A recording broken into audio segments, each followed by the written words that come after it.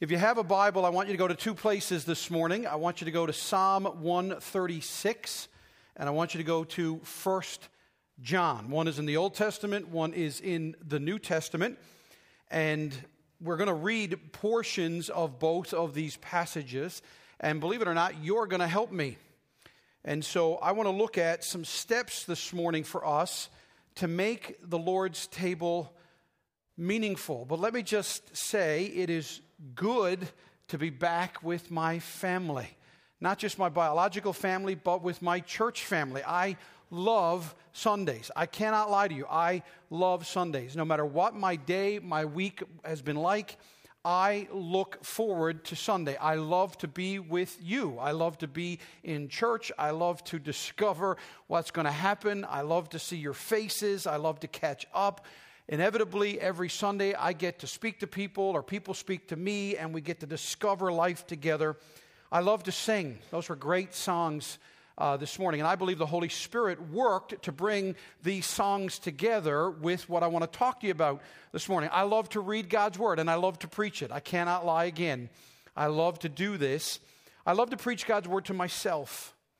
I love to read and preach God's Word to my family and to my church family. And if you're a friend or a visitor here this morning, I'm grateful for the opportunity that I get to open up God's Word and explain a little bit of it to you as well this morning. But before we get into that, let me give us all again a reality check, because I don't know if it's because I became a grandfather, but man, time flies now. Because this is the first Sunday of April. A quarter of 2019 is gone. 3 months of it is gone. It's in the past. You can't get it back. It feels like I just remember Jeff speaking at Christmas Eve of Christmas of 2018, and now we're almost to Easter of 2019. But I want to just get us to breathe, and I want us to take a moment and just be reflective. How are you doing? Within your own heart and mind right now, from the youngest of you to the oldest of you, how are you doing? How are you doing? What's the beginning of 2019 been like for you? Has it been a good year? Are you happy that quarter is gone? Do you have regrets, successes, failures, ups, downs? How's your walk with God? If you're here this morning and you would say, I'm a Christian, okay, how's your walk with God been in the first few months of 2019? If you would say, Steve, listen, I trust Christ, I follow Him, and I believe in Him as my Savior and my Lord, then I ask you, how is that relationship right now?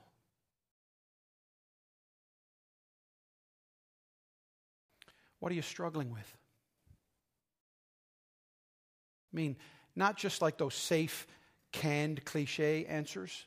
I mean, if you could be alone with someone you trust and they said, how are you doing? What would you say?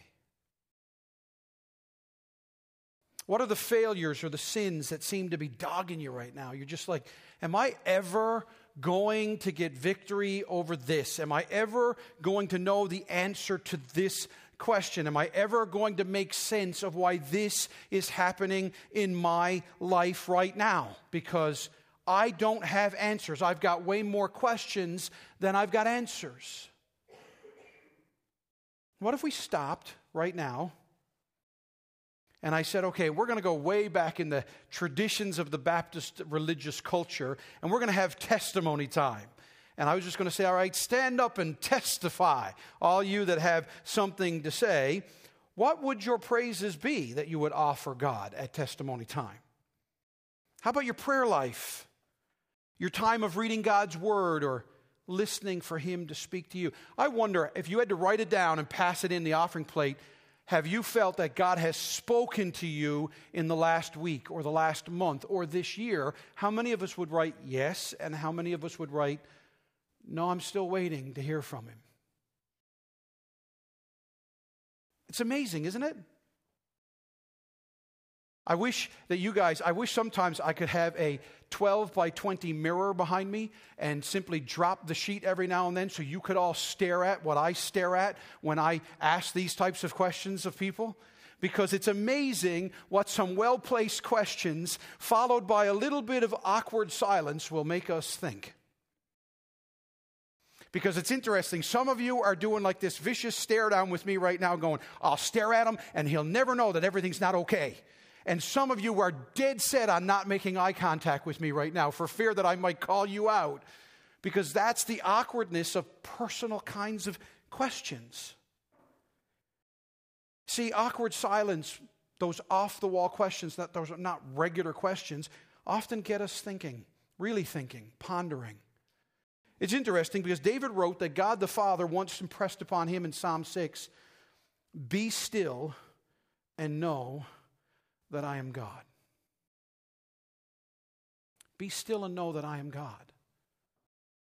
Yet our world is filled with noise, isn't it? Our world is filled with distractions. Our world is filled with reactions between Twitter and Facebook and Instagram and Snapchat. All we do is react to things. Just this past week for Russ and myself and Steve and Dave, along with Jeff and Grace and Rachel, we just got back from the Gospel Coalition Conference down in Indianapolis. And we were there with literally thousands of Christians from all over the world gathered for a concentrated time of preaching and teaching and fellowship. And I'm happy to report that Mile One Mission was on display at our first big conference. And by amazing grace, God's amazing grace, potential new partners have been made. One of my great stories I can't wait to tell you is about Moody Church in Chicago, where that church is now considering partnering with Mile One Mission. And I want you to understand that a pastor from Moody Church stopped by our booth because he had just finished teaching his young adults about a guy named Sir Wilfrid Grenville, in which they were learning about this medical missionary that sold his fortune to go to this place that they had never heard of. And little did he know that he was right in front of a booth where we're from, Newfoundland. And now their church is considering how they can partner with us 100+ years later. God is on the move. And I think that all 7 of us that were there, in the midst of the crowds, in the rush of traveling, the joy of food and fellowship, the overwhelming display of booths and books and stuff, we likely all had a moment of what I would call weighted sobriety. Whether it was a song or a sermon, a prayer, a chance encounter, a testimony, it was used of God to stop us or slow it down. And for me personally, as I thought about preaching to you today and sharing the Lord's table, it was a sermon by a pastor by the name of David Platt. David Platt preached a sermon last week where I felt I was in a room with 6,000 or 7,000, but I felt like I was all alone. I felt like he was preaching to just me. I felt like nobody else was there. It was as if God sat me there and talked to me, and I heard him say these words in Psalm 139, "Search me, O God, and know my heart. Try me and know my thoughts, and see if there be any grievous way in me, and lead me in the way everlasting." I have known these words. I have sung these words. These are the words of an old hymn called "Search Me, O God." But for that 40 minutes on that day in that auditorium, it was as if God was revisiting me to let me know that I need to make sure my relationship with God has meaning, that I stop being tempted to just go through the motions. I felt the weight of my life. I felt the weight of life here at home, in St. John's, at Calvary. I was challenged by the need for me to be urgent and passionate and unapologetic in living out and proclaiming the whole gospel to my family, biologically, to my friends and my neighbors, and, well, to be honest, anybody I meet in this city. God reminded me that I love this city of St. John's. I love this province. I love this place to which God has called me and told me to serve Him and to worship Him and to represent Him.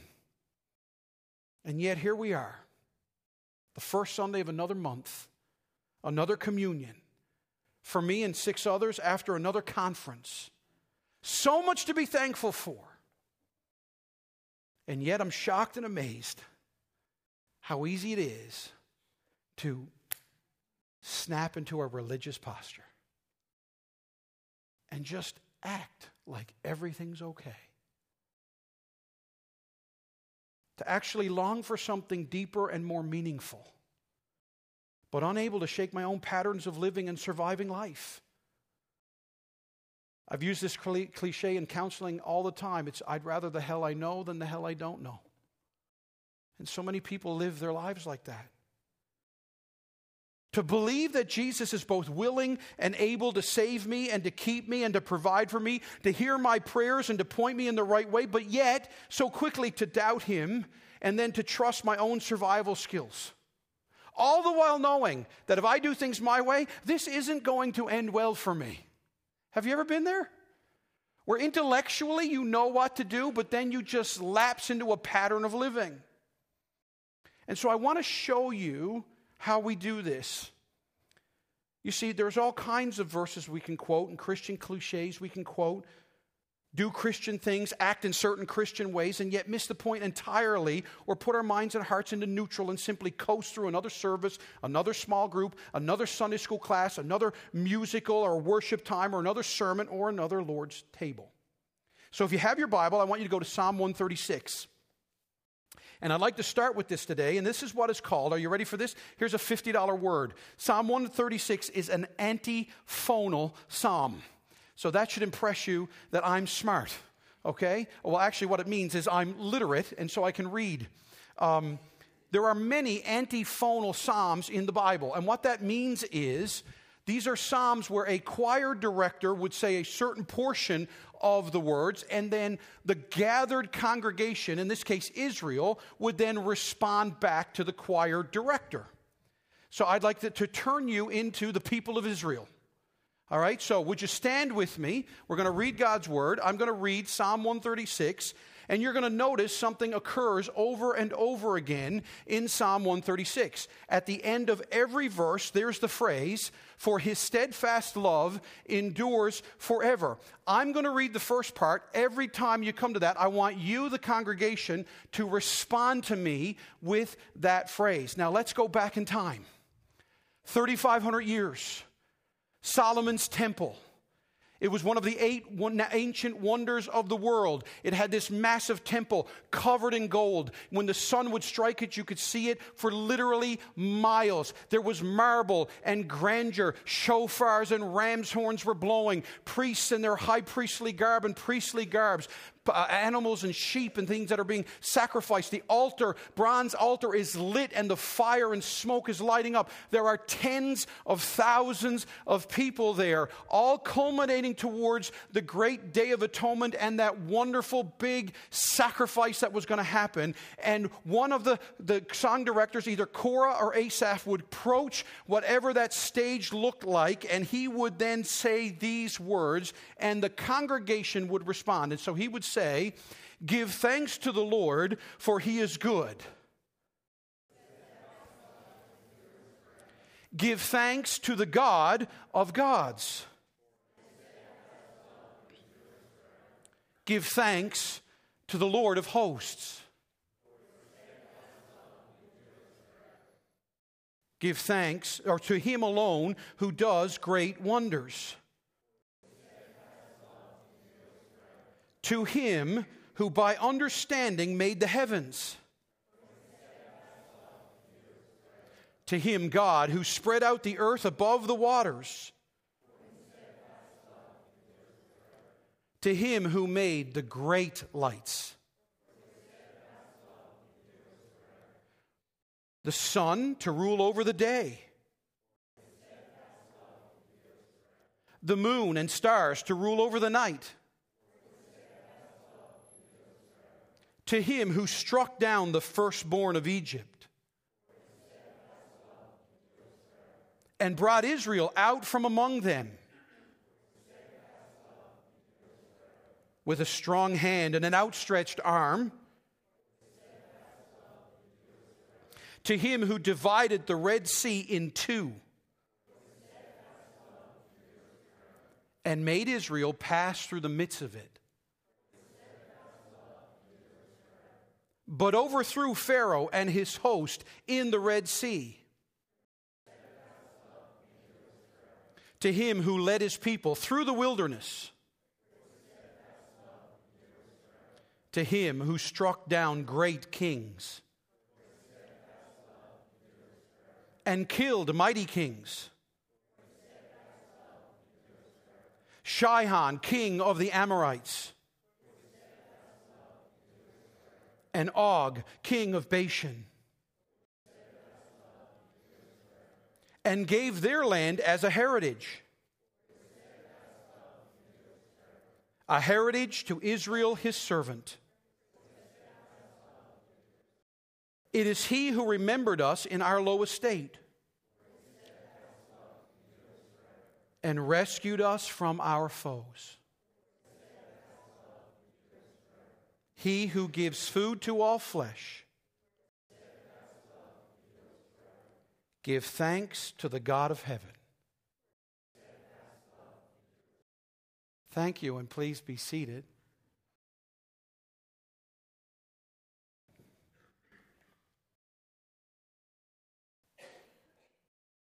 Now, I want you to consider what you just experienced in doing that, because I could hear it in the tone. The first time you said, "His steadfast love endures," you were all trying to figure out when you were supposed to speak and get in rhythm with each other. And then for about 5 verses later, it was like, "Well, for the steadfast love of the Lord endures forever." And by the time we got to 11, 12, and 13, you were like, "Well, there's a lot of verses here."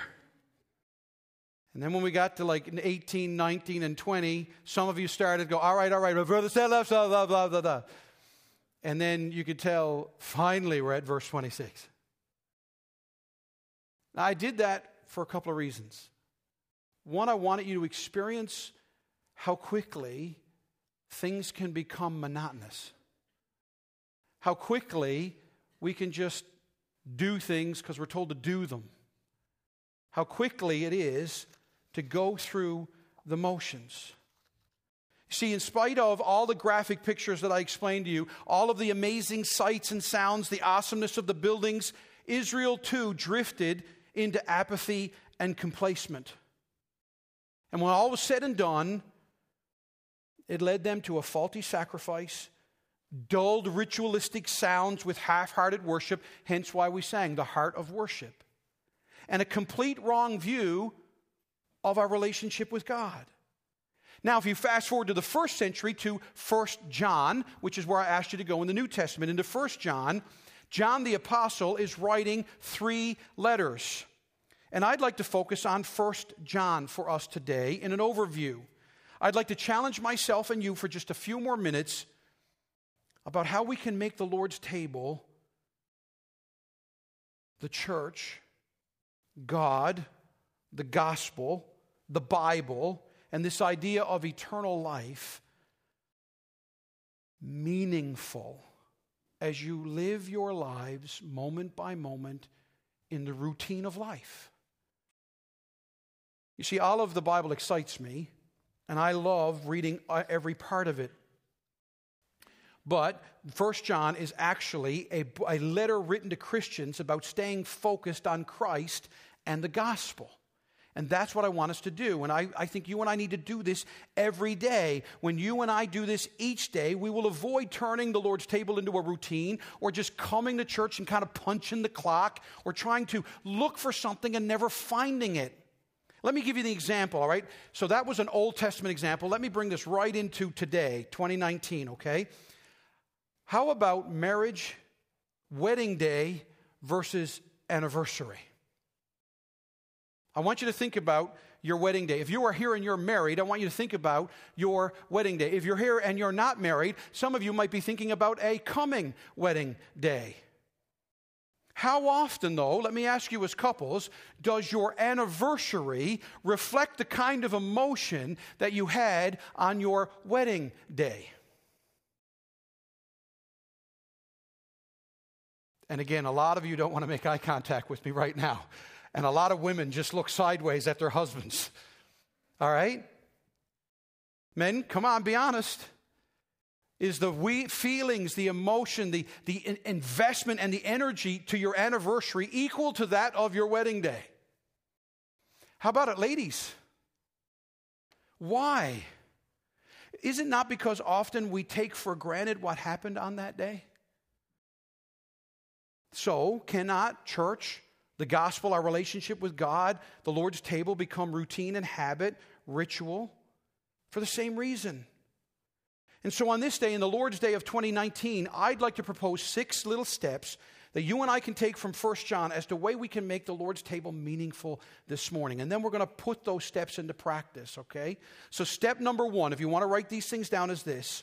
If you want to make your relationship with God, the Lord's table, church, if you want to make sense of the gospel and this religious stuff, if it's going to be more than just a form but meaningful, confess the power of the Son of God. Look at 1 John chapter 2, verse 23, where John writes and he says, "No one who denies the Son has the Father." Now that's a blanket statement. No one who denies the Son has the Father, but whoever confesses the Son has the Father also. 2 chapters later, if you take it and go 2 chapters over to 1 John chapter 4, verse 15, John says, "Whoever confesses that Jesus is the Son of God, God abides in him and he in God." And what do I mean by this first step of confessing the power of the Son of God? Let me put it into a word. Forgiveness. Forgiveness. Let me put it into an illustration. Some of you might know pop culture. Michael Christopher wrote a play, and it's called The Black Angel. That's the proper name of it. His play, The Black Angel, has actually been converted into several movies and into a television series. It tells the story of a German by the name of Hermann Engel. He was a general during World War II. And of course, as you know, as the Nazis were defeated at the Nuremberg court, he was sentenced to 30 years in prison for the atrocities committed by his army. 30 years later, as the play tells us, there was a French journalist by the name of Moreau, whose entire family had been massacred by Engel's army. And for 30 years, Moreau had nurtured his hatred and he hungered for vengeance. Upon Engel's release, 30 years later, Moreau had stoked up the fanatics who had also lost family and friends at Engel's hand, and they established a plot to burn down the cabin that Engel was living in and to shoot him and his wife. Moreau, however, couldn't be content with just simple revenge with a mob. He wanted to get something more. So he went to Engel's cabin beforehand because he wanted to hear the whole story. He confronts him, he ties him up, he ties up his wife, and he confronts him to confess the wrongs that he had done. He started grilling Engel, trying to fill in the gaps and making him own and take responsibility. And yet, Engel's feeble humanity confused Moreau. For 30 years, he had remembered the monster, and now the monster looked more like a tired old man in front of him. And so it was that doubt began to blur Moreau's vengeance, and the purity of his hatred was contaminated. But the wheels had already been put into motion. In a short time, these fanatics and mob would be coming to burn the cabin. So finally, in an ironic twist of fate, driven by his doubts, Moreau blurted out the plan and offered to lead Engel out of the woods and save his life. To which Engel replied, "I will go with you on one condition," of which Moreau was indignant. He could not understand. How could you offer me one condition? And this was his condition. "I will go with you on the condition that you forgive me." Forgive me. Forgiveness. You see, it's a profound thing. If you're going to experience a normal, satisfying life, then let me tell you, you must have the experience of forgiveness of wrongs. Because unless you understand the confessing power and the acceptance of God's love and forgiveness and that almost unnatural act, our life will get bound up. It's like an overloaded washing machine. It becomes unable to continue normal motion. We get so constricted by unconfessed sin that we can't relate properly to God and we can't relate properly to others. And that's why John would say in 1 John chapter 1, verse 9, if we confess our sins, He, Christ, is faithful and just to forgive us our sins and to cleanse us from all unrighteousness. If you want church to be meaningful, if you want Christianity to be meaningful, if you want this table to be meaningful, then folks, listen, you got to know what forgiveness feels like. You got to know what it is to be forgiveness. And I know this personally. So many of you know a little bits and pieces of my life and my testimony. You know that as a teenage boy, I ran away from home angry and bitter with God and my parents and the church. And I lied about my mom and dad, and I embarrassed them. I lied about them to the Department of Social Services. I accused them of child abuse. I had my father investigated. My father lost his ministry. It blew our family to pieces. And over a series of months, God humbled me and put me in my own spiritual pig pen where I had nowhere to go and no one to turn to. And I remember that fateful Sunday afternoon when, after months of being in no relationship with my father, having been found out as a liar, calling my dad and simply saying, "Daddy, I want to come home." And there wasn't an angry voice on the other end of the phone. All I heard was, "Sit tight. I'm coming for you." And those of you who know the geography, at that time my father pastored in Harbor Grace. At that time it took about 90 minutes to drive in from there. And he drove in, and I had 90 minutes of self-reflection on the damages I had caused to my family. And I tried to rehearse a speech, create one. I tried to imagine what I was going to say to my dad. I tried to think about how I would make things right for all the wrongs I had done. And I was truly remorseful, and I was truly sorry, but I didn't know what was going to happen. And can you imagine my shock when my father walked down the hall and opened the door, and I stood off that bed to tell him how sorry I was. And my father's response was to drop to his knees, put his arms out, and say, "Come to Daddy." And I fell into the arms of a loving Father who held me and loved me. And when I tried to rehearse my apology again, whispered into my ears, "I am sorry I failed you as a dad." Now, can I ask you, do you think that because of that one experience, that experience of forgiveness on such a profound level, can you think for 1 second that I would never now not go to my father? He's my hero. I love my dad. I always feel safe to go to my dad and tell my dad anything. I can confess anything to him because he's forgiven me of far worse. Oh, do you know that kind of forgiveness in Christ? Do you know what it is to be forgiven? God the Father knows everything about you. This is what the prodigal son story is all about. He's in a pig pen, and he comes to his senses, Matthew tells us, and he runs back to Dad, and he thinks he's going to go and convince Dad. And can you imagine the fear and the doubt and the trembling? And his father runs to him. Jesus Christ came to you and I, folks. We didn't go to him. He came to us. He lived for you and I. He died for you and I. He rose from the dead for you and I. And he says, "Come to me. Come to Daddy. I love you. I forgive you. I will protect you." That's what it means to confess the power of Jesus. Oh, you want this to be meaningful? Have you experienced that kind of forgiveness? Where you're not afraid? Do you believe it? This past week I learned that Jesus is not only able to save, but willing to save. You see, I think a lot of professing Christians know that little kid song we learned in Sunday school, "He's able, He's able, I know He's able," right? But we often struggle with, but is He willing? You see, it's not just that Jesus is able to forgive you. He's willing to forgive you. He wants to. And that's what you and I need to see. You see, listen, my dad forgave me on that day when I was almost 15 years old. And now I'm 47. You don't think I didn't fail my dad since? I have screwed up. In fact, I have failed my dad more numerically since that day than I ever did before that day. But I have never been afraid to go to my dad and say, I screwed up again, because I know he'll always forgive me. Oh, do you know Jesus that way? Do you understand it? Do you know that God the Father knows every word, deed, thought, motive, intent, every glance, every selfish desire? God knows it all and still sent his Son for you to love you.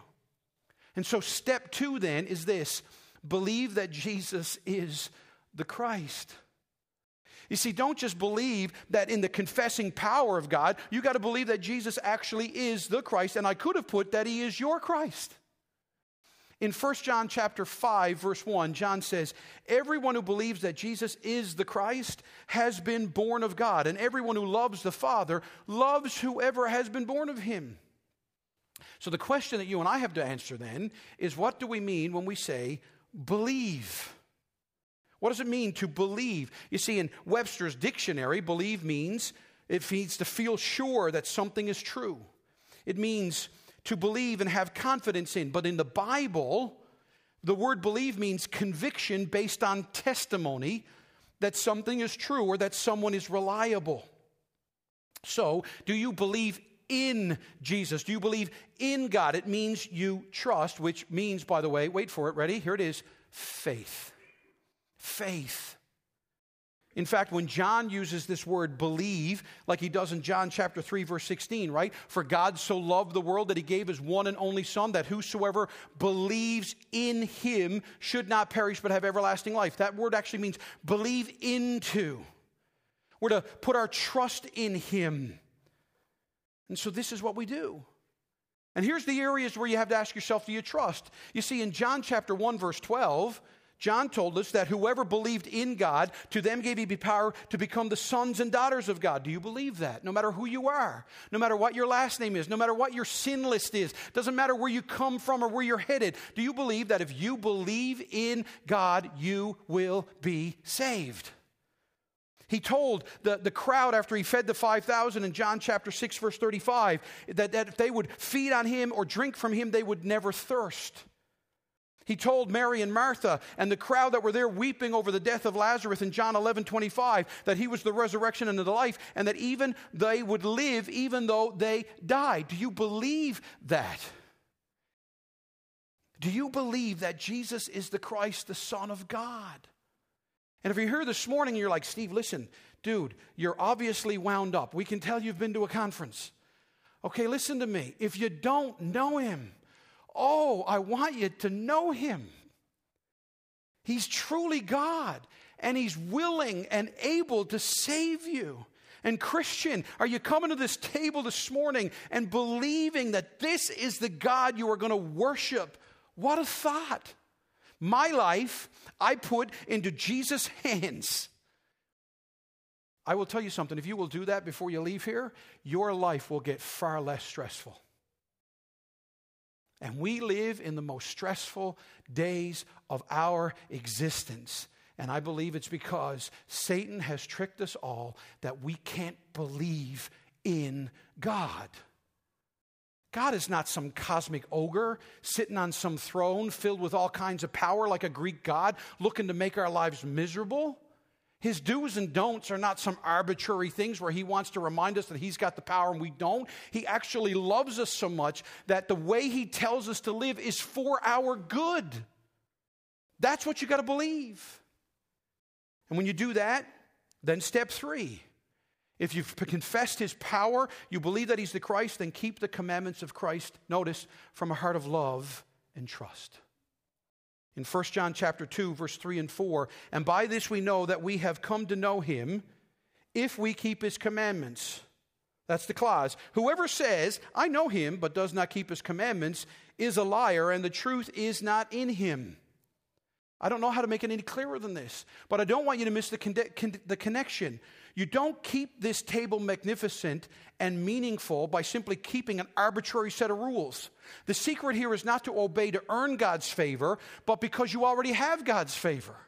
So let me ask you, those of you that know my life and know what my Father has forgiven me of, Do you know what it would be like to have your son accuse you of child abuse, to have a policeman and a lawyer and a Department of Social Services representative come knock on your door and say, we need to ask you very embarrassing questions, and go through all of that, to have your family, your mother-in-law, all these things question everything about you, only to be proven that you were right and the son, the little lying son, was the one who was lying? Do you think that now that my dad has forgiven me, that my dad has to convince me to obey him? Or that I'm driven to obey him? So when my dad asks me for help, I have to tell you, I don't usually go, oh, Dad, again? I'm like, Dad, what do you need? Because I love him. And so when my Heavenly Father says, Steve, I want you to live this way. And I'm like, yeah, but I like doing that. And then I read in his word and he says, no, but what's best for you is to do that. I don't obey to go, well, if I want God to like me and give me good stuff, then I better keep him happy, so I better keep the rules. No, I go, you know what? He saved me from everything. He would never, ever hurt me. He would never ask me to do anything that isn't for my good, so why wouldn't I trust him? And so that's what it means. You see, really this boils down to not only whom do I worship, but whom do you trust? It's who do you trust? Step 4, walk as Christ walked. All right? You confess the power of God. You believe that Jesus is the Christ. You practice and obey the things he tells you. But then you walk, if you're going to do the things he tells you, guess what? You're going to become like him. In 1 John chapter 2, verse 5 and 6. But whoever keeps his word, in him truly the love of God is perfected. By this we know that we are in him. Whoever says he abides in him ought to walk in the same way as he walked. Now that's a very theological set of sentences. Let me make this very practical. In Ephesians chapter 4 and 5, Paul makes this real easy. He says this, let all bitterness and wrath and anger and clamor and slander be put away from you, along with all malice.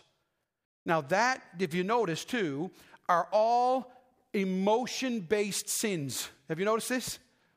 Anger, bitterness, these are how I feel. Wrath is how I feel. Anger is how I feel. Clamor and slander is well when I feel how I want to say things and how I want to lash out. Be put away from you with all malice. And here's what he says. If you really experience Jesus, then be kind to one another.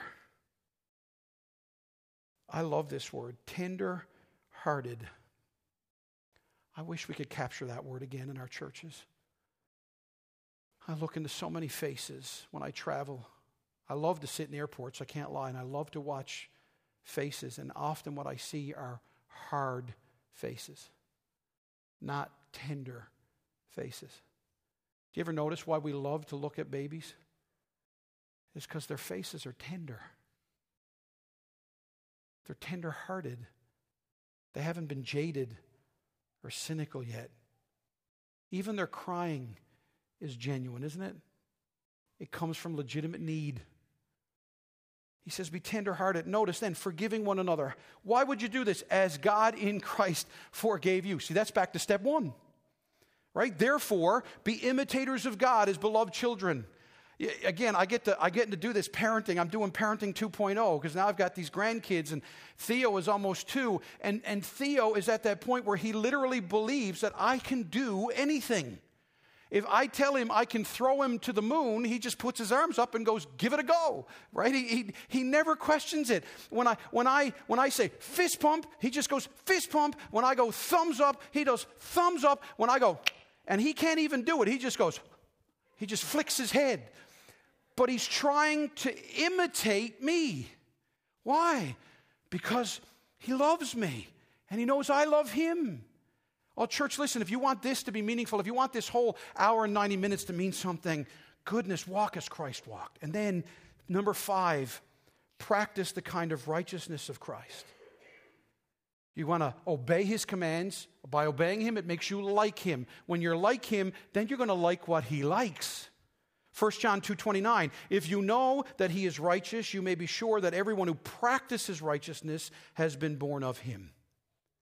See, you've got to practice this. You've got to exercise your faith. And this is where I think a lot of Christians and those that are searching for Christianity get this confused. You think that your Christianity is this one-off event, and then poof, bingo, bango, all of a sudden you're this godly person. That's not how it works. I love my wife more now than I did on my wedding day. You know why? Because for 27 years, Debbie has proven to me over and over and over and over and over again, she loves me. And I've had to exercise that love through my failures, my screw-ups, all these types of things. You got to exercise this. That's why, remember when Malachi, the prophet, told the nation of Israel, God said, would you test me, try me and see and prove, I will prove to you that I am God. Isaiah the prophet told us to come and reason with God. Jesus in Matthew chapter 11 says, come to me, all you that labor and are heavy laden, and I will give you rest. Even in the last book of the Bible, Revelation, the writer John says, come to him if you're thirsty. Come exercise your faith. And then finally, number 6, if you do those first 5, here's the cool way to land the plane. You can be confident that you'll overcome the world. That's truly what it means to be victory in Jesus. John 5:4. For everyone who has been born of God overcomes the world. And this is the victory that has overcome the world, our faith. So that's why Romans 8 can mean something to us. And I know that all things work together for God, for good to those who love Christ Jesus. Over and over again, as we just recited in Psalm 136, the steadfast love of the Lord endures forever. So listen, if you've had a horrible day, if you've had a horrible week, if you've had a horrible month or first quarter of this year, if you might say, God seems a million miles away and my heart is cold and my life is in shambles, and I have to tell you, run to Jesus and the cross. Because that's where you find all of these steps put together. This is the only place for you. The God who saves is the God who is both able and willing to forgive you and I over and over and over again. Psalm 103, the psalmist said, bless the Lord, O my soul, and all that is within me. Bless his holy name. Bless the Lord, O my soul, and forget not all of his benefits, who forgives all your iniquity, past, present, and future, who heals all your diseases, who redeems your life from the pit, who crowns you with steadfast love and mercy, who satisfies you with good so that your youth is renewed like the eagles.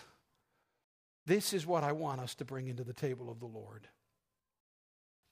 And you might say, all right, but Steve, you don't know what my life's been like. No, you're right. I don't. But God does. Knows you perfectly. With all your screw-ups, wrinkles, warts, scars, hurts, questions, doubts, and he loves you. That what good news God proclaims to us at the table of the Lord. The Lord knows how weak our faith is. Maybe today you got to start exercising your faith a little bit here. You see, the bread and cup give assurance that Christ came for you, Christ died for you, and Christ is coming again for you. And I don't know who said this. I put it on Facebook this morning. But as we come to the table of the Lord, in the Garden of Eden, the serpent, Satan, said, take and eat, and it led to Adam's banishment. But here at this table, our Savior says, take and eat, because the banished have been reconciled. You don't have to be afraid anymore.